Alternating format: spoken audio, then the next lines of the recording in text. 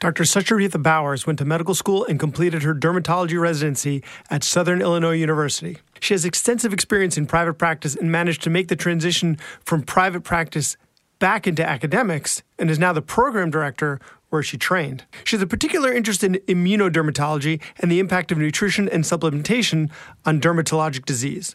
Because of her interest in diversity, inclusion, and health equity, she is also the vice chair of the Diversity, Inclusion, Community, and Equity Council. In this episode, we cover the basics of dermatology, what everyone should know for when a casual acquaintance that thinks that you are closer than you really are asks you, "Hey, can you take a look at this rash on my undercarriage?" She dispels some myths about sunblock, tells us what qualities to look for in a moisturizer. She then teaches us about all the things that dermatologists spend their day doing aside from prescribing steroid creams and doing biopsies. Turns out dermatology is, wait for it, more than skin deep. Follow her on both Instagram and Twitter at SBowersMD. Welcome to the Physician's Guide to Doctoring, a practical guide for practicing physicians.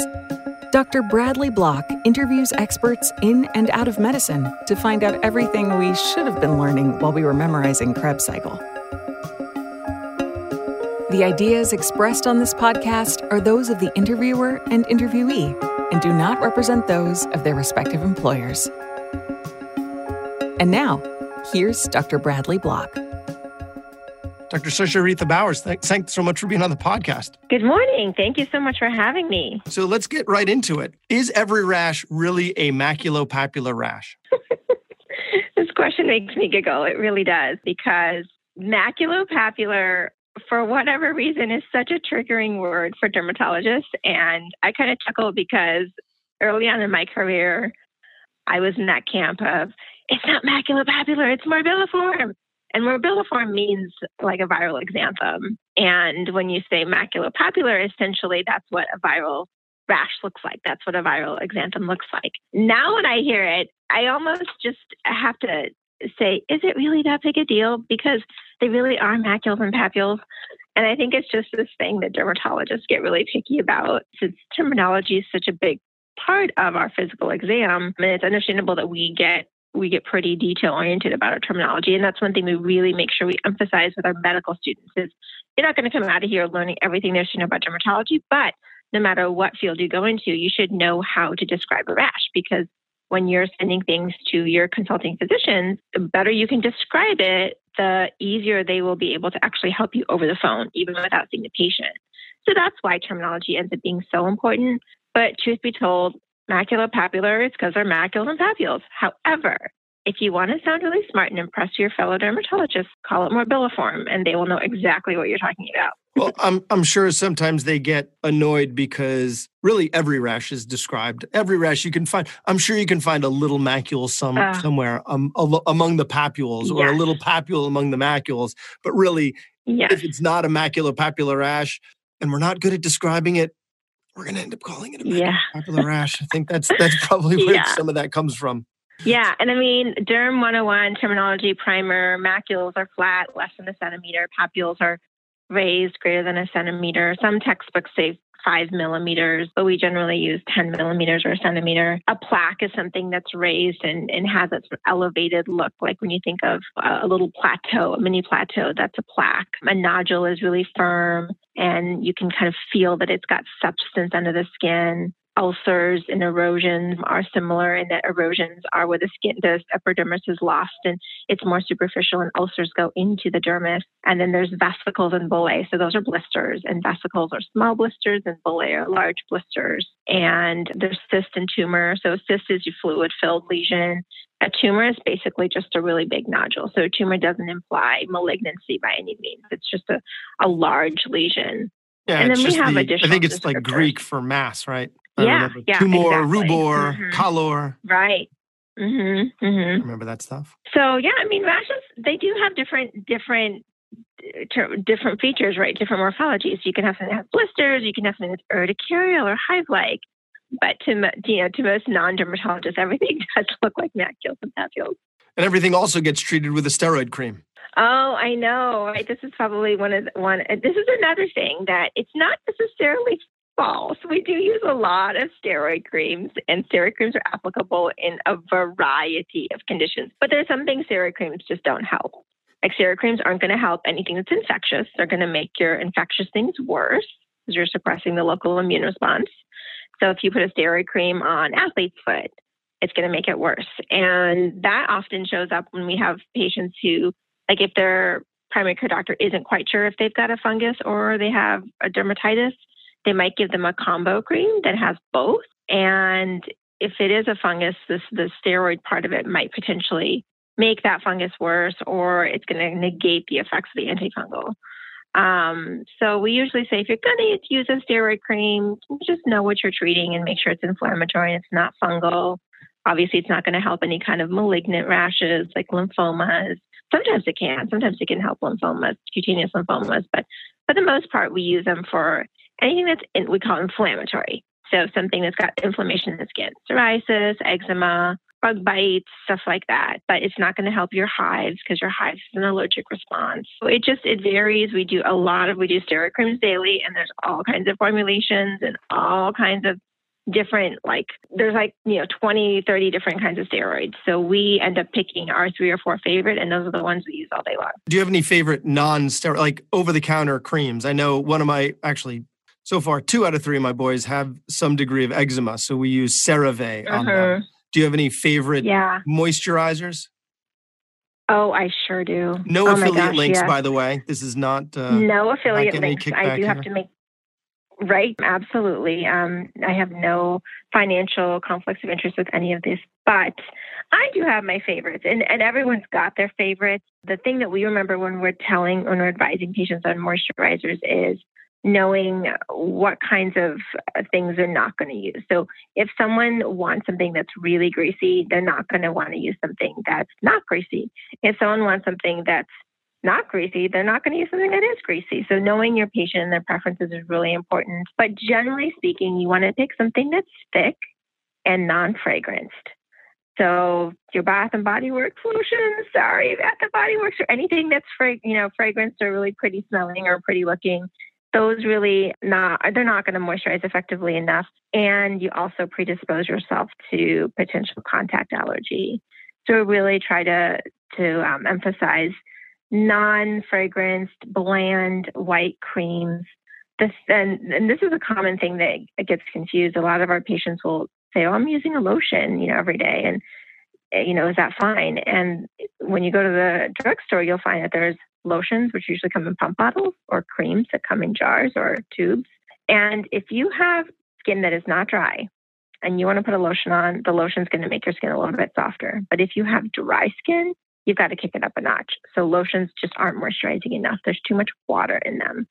So that's when you want to go to a cream. A cream has less water and more actual emollient in it. And that's why it's not in a pump bottle, because it won't be able to make it efficiently through the pump because it's thicker. Exactly. So our eczema patients, we're not recommending lotions to them. We're recommending creams. And if they want to kick it up even another notch, they can do something that's an ointment-based moisturizer, like Aquaphor, Yes. Now, that's hard to have someone put that all over their body. No one really wants to be greasy all over their body. So many times we're recommending those kind of moisturizers for just hands. Someone like after you do dishes or after you're washing your hands at work, especially with physicians or any healthcare workers, ointment-based moisturizers, can be helpful. But then you have some professions, they're working with their hands. Like if you have someone who's a chef or, working with tools, you're not going to want to have them use a greasy ointment because they're going to slip out of their hands. Cause harm. Yeah, you don't want those knives flying around the kitchen. So you really have to think about the context of the patient. But generally speaking, we love thick creams, Cetaphil cream, CeraVe cream, and a dermatologist's favorite, Vanicream, which is made without a lot of potential allergens. There's no lanolin in there, no parabens, no fragrance, no alcohol. So it's just got less stuff in there. It's got less of the bad stuff and more of the good stuff. So Vanicream is definitely a go-to. And now it's more widely available at most stores. It used to not be. So let's take a little pivot from the creams to sunblock. So a lot of this really applies to everyday people. Like this is a physician-oriented podcast, but I think a lot of the information we're getting is really going to be relevant to anybody. Let's talk about sunblock. So, one of the things that I think really industries pull the wool over people's eyes is all of this anti-aging stuff, right? And really, ultimately, what it comes down to is sunblock. You want anti-aging? Sunblock. Like, period, end of sentence. Is that correct? You got it. Essentially, yes. There's a few things that are must-dos for anti-aging, and then all the other stuff is like gravy. So definitely doing all the things you can to minimize harmful sun exposure.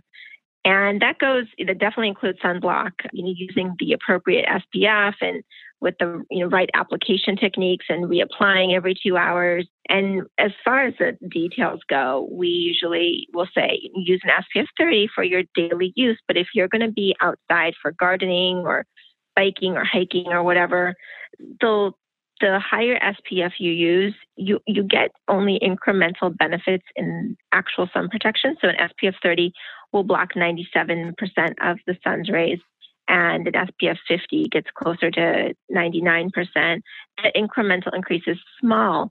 However, what happens is with the sunscreen curve, as time goes on, that sunscreen breaks down. And at about 2 hours, it's broken down to the degree that it's not reliable in its SPF protection.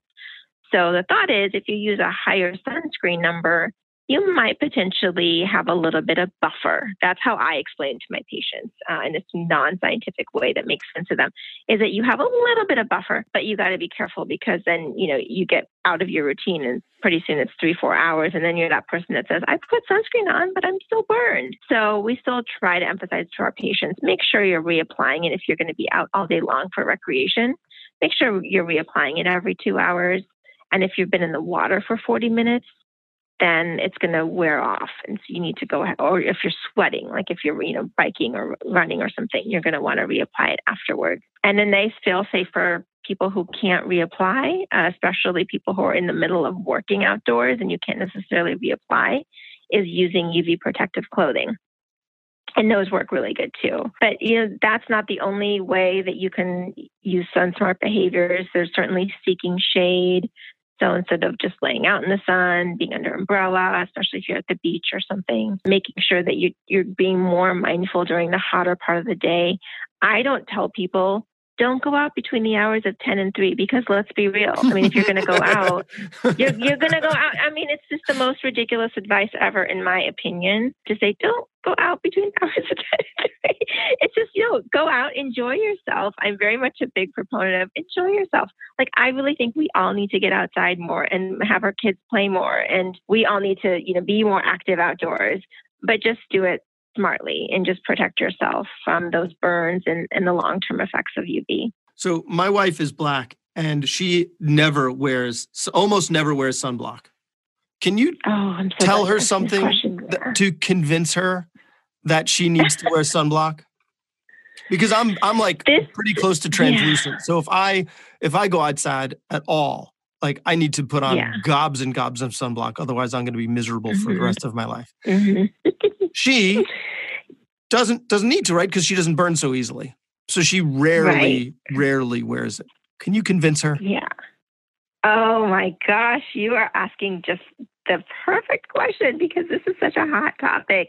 There's actually some controversy within dermatology about this, because there have been dermatologists who've gone on national TV morning shows and really touted the fact that everybody needs to wear sunscreen. And then there's evidence-based dermatologists who've really pushed back on that in the public narrative, saying, where's the data to show that sunscreen makes a difference in our darker pigmented patients?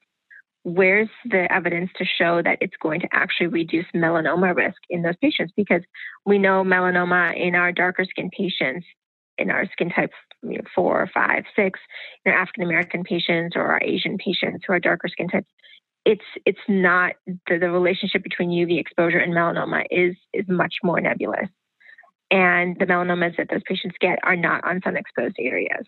That becomes tricky. The natural pigment of darker pigmented skin absolutely helps protect against UV. That's what melanin does. So definitely having darker pigment will protect you both from skin cancer risk as well as photoaging risk. We're just not entirely sure how much and how variable that can vary from person to person. For example, if you go based on my skin type, I shouldn't burn, but I still will get a sunburn. I've been out on the mountain and I've gotten a sunburn on my nose from reflection of snow because I didn't reapply my sunscreen. And I remember the first time but that's I an elevation where there's less protection, and like those circumstances are really extenuating, right? And it's reflecting off of the snow. So that's a lot of, she's definitely gotten burned before, but it's just few and far between. Like she was in the Caribbean all day laying out. Mm-hmm. That was one time when I got burned. So the first time I went on spring break, with my kids, with my girlfriends in college, I didn't wear sunscreen and I got burnt my first day. And I was so miserable. And I'm thinking, how can I get burnt? I'm Indian. I'm not supposed to get sunburned.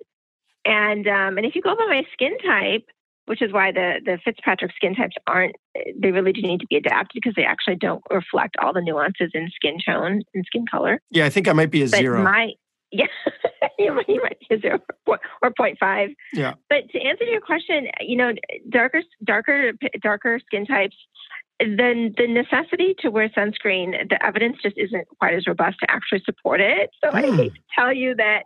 Yeah, I'll get off her back about it. That works. Yeah, but it is just a good practice for photo aging in general. That being said, I have my African American patients who are in their 60s and 70s who never wore sunscreen, and their skin just looks amazing. You would never believe it. And I see the same thing with my grandparents in India. I mean, they're passed away now, but I remember them, into their 80s, and they didn't really have wrinkles. Yes, and they were as she likes to remind me. Without sunscreen. She likes to remind me. Right. So yep.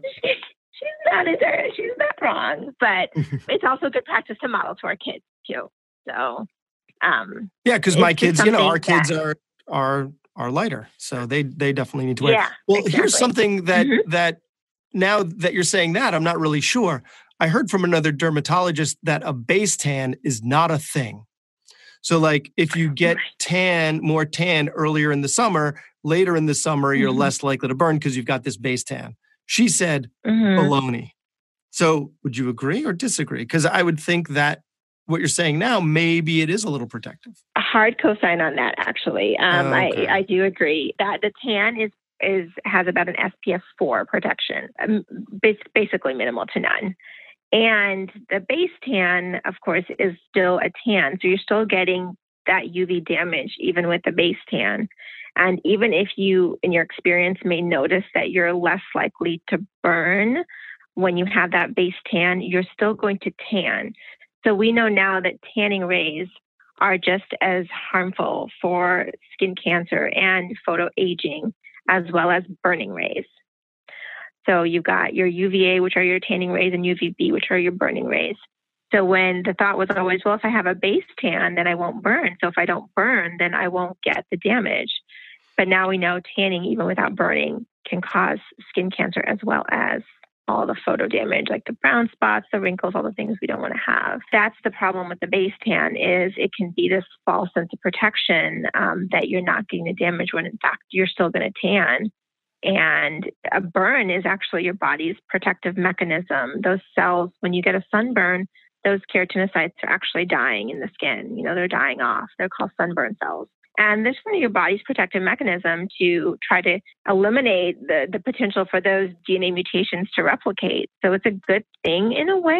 It's our defense mechanism to say, hey, stop being out in the sun and burning. Getting a tan without a burn in some ways can be more harmful because it gives you the sense of security that you're not getting damage. You're really bursting all my balloons here. Yeah. Okay, so actually, while we're on the topic of skin cancer, that it is a shame that this is a podcast and not like a YouTube channel because dermatology is so visual. Mm-hmm. But you really gave us a great list of the different types of rashes and descriptions. What about for biopsies? Do you have any quick and dirty rules for that? And if you don't, right, again, with the disclaimer that all of this is to be taken within the judgment and context of your own medical education, and Dr. Bowers takes no responsibility for the decisions that you make based on what you're hearing today. However, Do you have any, quick and dirty rules that you can pass on to us over the podcast about what can be watched and what needs to be biopsied and what needs to be sent along to someone, a specialist? Yeah, definitely. We're biopsying all day long, and many times our primary care residents who rotate with us are surprised that we don't do as many punch biopsies. And we do a lot of shave biopsies where we literally just use a razor blade.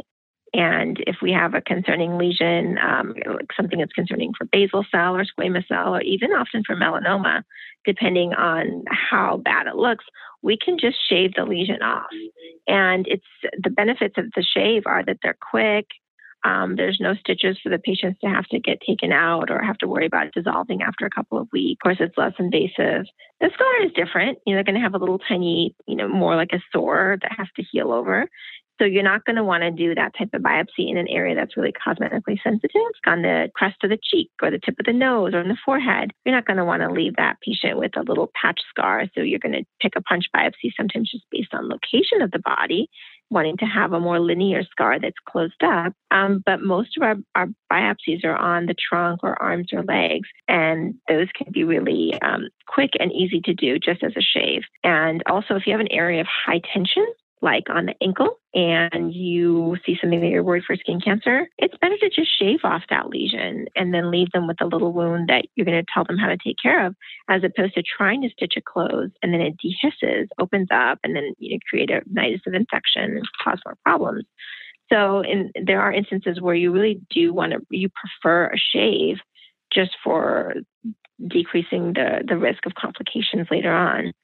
And surprisingly, even when sometimes have melanoma in our differential, we are able to shave those lesions, because if it's a small pigmented macule, like a little 3, 4, 5 millimeter macule, shave easily gets underneath it.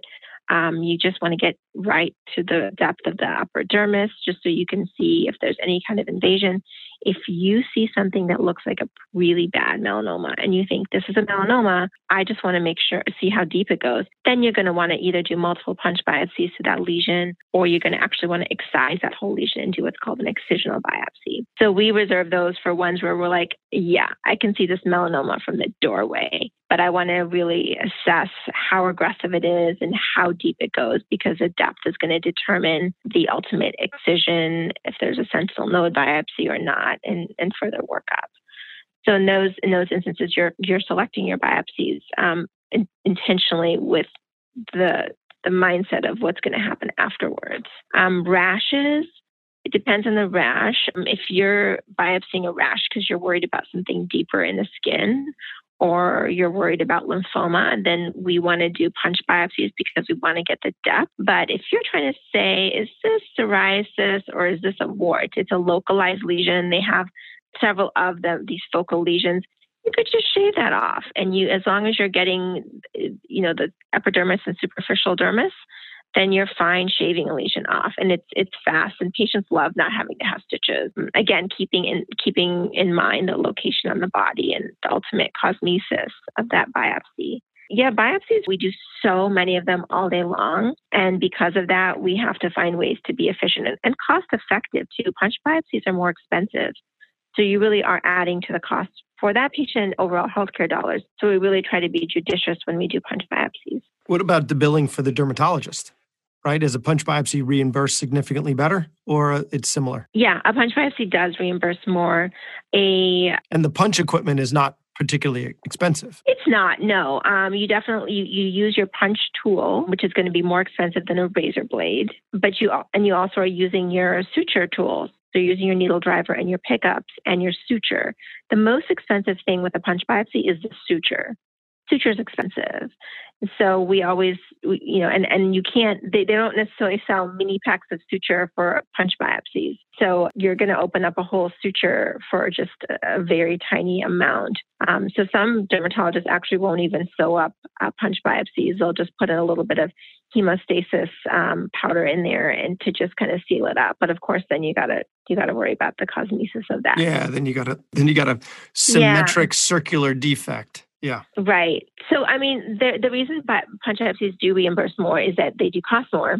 you're using more equipment out of your clinic, and you are doing a little bit more work. Yeah, it's more time consuming. You want to make sure, it's more time consuming, and you're taking a little bit more risk, and so is that patient. But because of that, if we don't need to do punch biopsies and we can save healthcare dollars all around, we don't. And I especially I don't do very many of them. I'm doing, maybe a few a week, but shave biopsies, we're biopsying every day, all day long. We've spoken about rashes, skin cancer.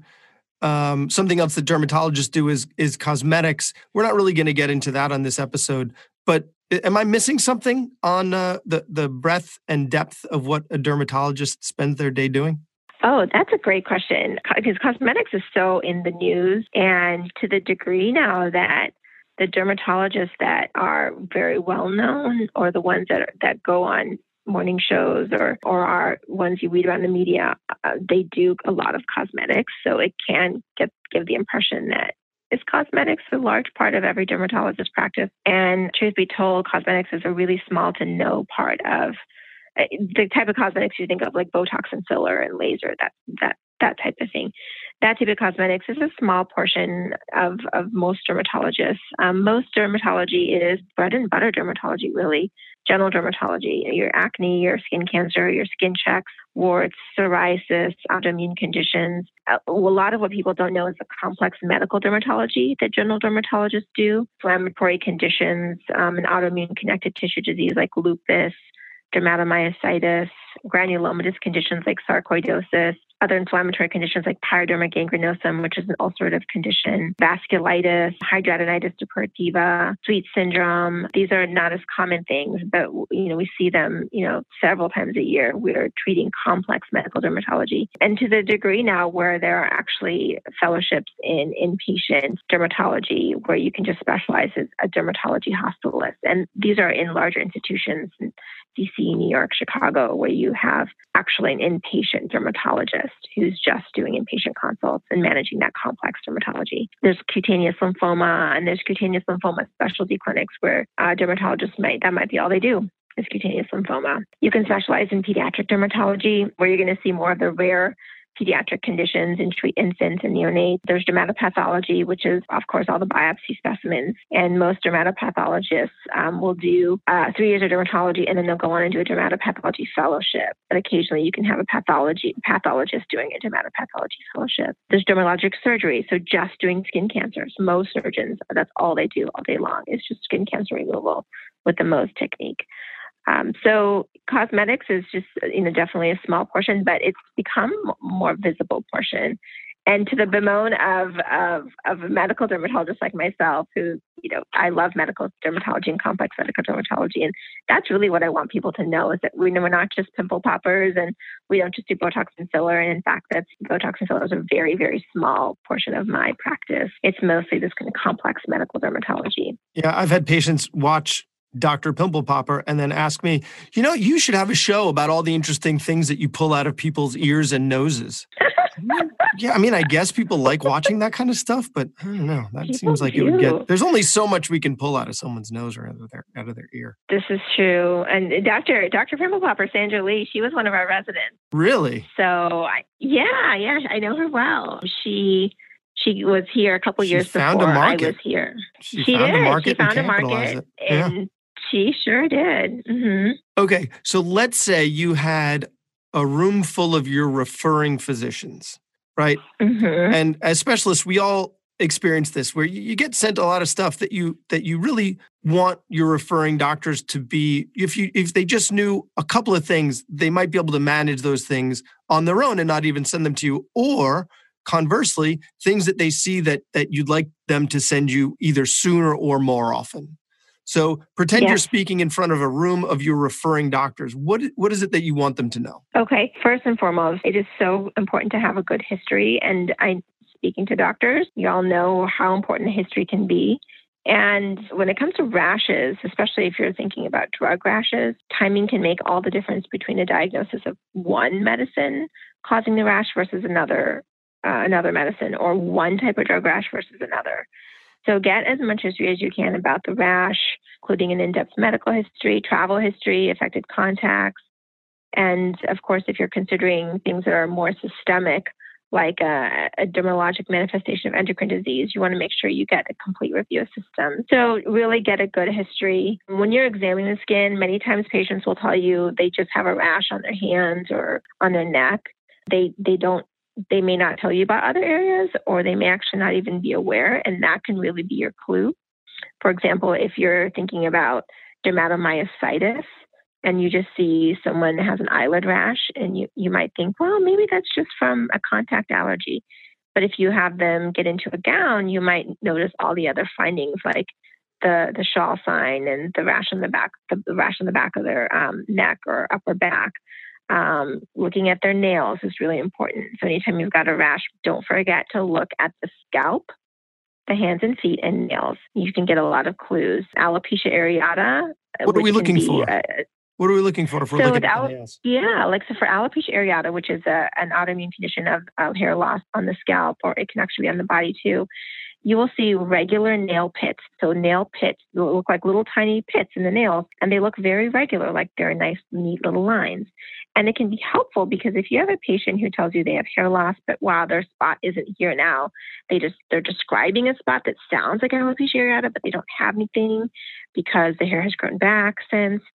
If you see regular nail pits in their nails, that's your clue to alopecia areata. Psoriasis has a lot of nail findings. You can see psoriasis only in the nails, or you can see psoriasis in the nails in addition to what's on their bodies. So if you're not quite sure, is this eczema or is this psoriasis? And then if you look at the nails, if you see irregular nail pitting, so nail pitting that doesn't have any pattern to it, just looks really haphazard, that's a sign of nail psoriasis. If you see something called onycholysis, where it looks like the tips of the nails are yellowed and they have this kind of mountain range formation, like instead of us having it, we have a nice clean border, right, to the whites of our nails. But in onycholysis nails, those tips, they don't look white, they look yellow. And instead of being nice and straight, they go up and down like the ridges of a mountain. You can see oil spots, which are these yellow-brown spots under the nail plate. So that can be your clue if you're debating between psoriasis and eczema. If it doesn't have that classic silvery white scale of psoriasis, it always helps if you're thinking about referring to a dermatologist to take some really good high-quality photos. And most people can do, if you have an iPhone or a smartphone, smartphones take fantastic pictures. Of course, you have to get consent from the patients, and we always have a written consent form. And you have to make sure that you take them off your phone or you encrypt it somehow. We have an encryption app that we use. But or just have the patient do it themselves, right? You can absolutely have the patient do it on their own phone. Yeah. Mm-hmm. I work with an allergist, and he always, if someone calls up, or if I'm sending a patient to him, I will always tell the patient, take some pictures with your phone before going to see him, because by the time you get to see him, it might be gone. And then you're just stuck describing it, and it's really hard. So have the patient even take a picture. Then there's no issue with HIPAA. It's on their phone. It's absolutely. And it's oftentimes patients will have great quality photos. They know that they don't want it to be blurry because it's their own rash. They want to make sure that they're showing their rash the way that it is. So making sure when you take it that their photos aren't blurry. No Instagram filters. No Instagram filters. That's right. Let that puppy shine. If at all possible, avoid giving steroids before seeing us. Many times they'll get a referral to see dermatology, and they'll get steroids in their primary care doctor's office. And unfortunately, when the patient sees us, the rash isn't there, or it's been modified, and it makes it more challenging for us to be able to work it up. So if the patient doesn't need to have prednisone, if you can manage with topicals, with antihistamines, if you can do whatever you can to not give them the steroids, it really does help us, especially if they're seeing us fairly quickly. A couple of other pearls. Patients often think things are spider bites, and when they frame it as spider bites, that can influence the physician that's seeing them too. So my rule here is it's almost never a spider bite. Spider bites are super rare, and unless the patient has the classic exam findings of a red, white, and blue lesion that's expanding and very painful, or they actually saw the bite happen, it's probably not a spider bite. Oh, if you're seeing patients in the hospital, especially, we get a lot of consultations, and there's been several articles written about the medical dollars that are unfortunately misspent on cellulitis and misdiagnosis of cellulitis. So if you have a patient that you think has bilateral cellulitis, rethink that diagnosis. It's probably not bilateral cellulitis. It is almost definitely venous stasis. And there are some excellent articles that have been published in the last 2 years that actually show how common it is to have venous stasis misdiagnosed as cellulitis, and the morbidity and mortality that come from the medications that are then put on, the patients have to be on because cellulitis is what they thought it was, or the hospital dollars that are spent on those admissions. So having a dermatologist being consulted for cases of suspected cellulitis can be really helpful early on. So that's, we want you to call us. We want you to, if you're thinking, is this cellulitis and is this both legs, give us a call, and those consults are great because we can potentially avoid that patient admission and antibiotics.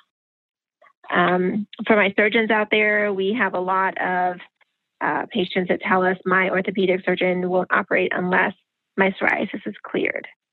And I think the fear comes from the fact that psoriasis can Kebnerize. So if you have a cut or an injury, psoriasis can show up in that location. So the fear is, well, I don't want to cut on this person and have them get psoriasis there. And the truth of the matter is we can't really stop Kebnerization. A patient can have medication on board, like a systemic medication for psoriasis, and that could help them not Kebnerize. But you're not going to put a patient on a systemic medication for mild psoriasis just to prevent Kebnerization. So we'll get consults often from our surgeons say, can you make sure that their psoriasis is cleared? And they may just have a few patches on their body that aren't warranted to have any kind of systemic medications. And you give them a cream, but it's not going to potentially prevent the Kebnerization. So I really hate to have patients' surgeries delayed or the procedures delayed because of a fear of the psoriasis. So I really encourage all my surgeons to say, you know what, we'll do the best we can to treat their psoriasis that we have, but go ahead and treat the patient. And if they end up getting psoriasis in an area that they had the surgery in, we'll manage it. We'll take care of it. What is Kebnerization? Kebnerization is when you get psoriasis showing up in an area of injury. So a cut, a scar, anything where the skin has been traumatized, you can get a spot of psoriasis showing up there. And psoriasis isn't the only condition that does that. There are other conditions that do that, but psoriasis is the most common condition, that at least the most well-known condition to Kebnerize. And it really causes, I think, a lot of concern on surgeons' parts on doing surgery on psoriasis patients. But our feeling is we can manage the psoriasis and we can manage through that. We'd always encourage to not delay any necessary operations because someone has psoriasis. Oh, one other important pearl, one I have to say, which is hives. So hives can be a thing that a lot of things can look like hives, and you can have things that are hive-like. But it's not true urticaria unless the lesion has been there less than 24 hours and goes away within 24 hours. So if you get an outbreak of hives, you might notice that you get spots for days or weeks. But if you were to circle an individual lesion, that lesion should be gone in 24 hours. And you may get other ones, of course, but any given lesion will not last longer than a day. So if you have a lesion lasting longer than a day, like a couple of days or a couple of weeks, it's not hives. Not a hive. Great. Not hives, yeah. And there's almost no role for prednisone anymore with hives. You really just want to maximize with antihistamines. And that's something anyone can do, is making sure they've maximized with antihistamines. And they really don't need those Medrol dose packs unless they have a really, really severe case. Wow. This was extremely informative. I really appreciate it. Where can people find you online? I know you're very active on Twitter. Yes, I am. And I haven't done a lot of dermatology tutorials. I can definitely put a plug in for some awesome dermatologists who post great content on Derm Twitter. Dr. Stephen Chen is a great one. He posts, he's over at Harvard, and he's a friend, and I've met him through some other leadership circles that I've been involved with. But he is a wonderful dermatologist, but great educator on Twitter. There's also Ade Adamson. He does a lot of, he'll post a lot of journal articles and break down that article for you. Like he broke down the sunscreen article, the one that broke the news last year about sunscreens being in the bloodstream. And there was another one that just came out last month. And so he'll often take those controversial topics and break them down and tell you what's up. What's the deal with this? So he's a great one to follow on Twitter. And then there's several others on Derm Twitter that are really phenomenal. And I haven't posted a lot of dermatology because I don't know why. I mean, I teach it all day long, and I think many times on Twitter, I post about my other interests, particularly my interest in diversity and equity. But I love dermatology, and if pearls like this are helpful, then, and if there's a need for them, there's so many more. Like I have a list of a whole page of stuff like this, and I love talking about dermatology. We'll have to have you back for another episode. Part 2. Yeah, sure thing. More clinical pearls with Dr. Sucharita Bowers. Oh, man, I can't believe I'm having some trouble with that. It rolled off the tongue when I'm talking to you, and then when I'm saying it during the episode, I sound foolish like that. Well, you're gonna be practicing it all day long. I am definitely going to be practicing, because when you come back with part 2, which will happen, even though this episode has been in the first email was from June of 2019, and now we're recording it in 2020. It's so wild. I'm sure we'll be able to connect again, maybe in 2021 for the next episode. Yeah, and by that time, I will be on point with it. Yeah. Well, Dr. Bowers, really, I appreciate your time. I've learned a lot, and I'm sure our listeners have as well. Thank you very much. It was my pleasure. It was such a treat talking with you, and I'm happy to come back anytime. And I think we can arrange something for less than a year from now. So sounds good. Okay. Yeah. Thanks so much, Brad. That was Dr. Bradley Block at the Physician's Guide to Doctoring. He can be found at physiciansguidetodoctoring.com or wherever you get your podcasts. If you have a question for a previous guest or have an idea for a future episode, send a comment on the webpage. Also, please be sure to leave a 5-star review on your preferred podcast platform. We'll see you next time on The Physician's Guide to Doctoring.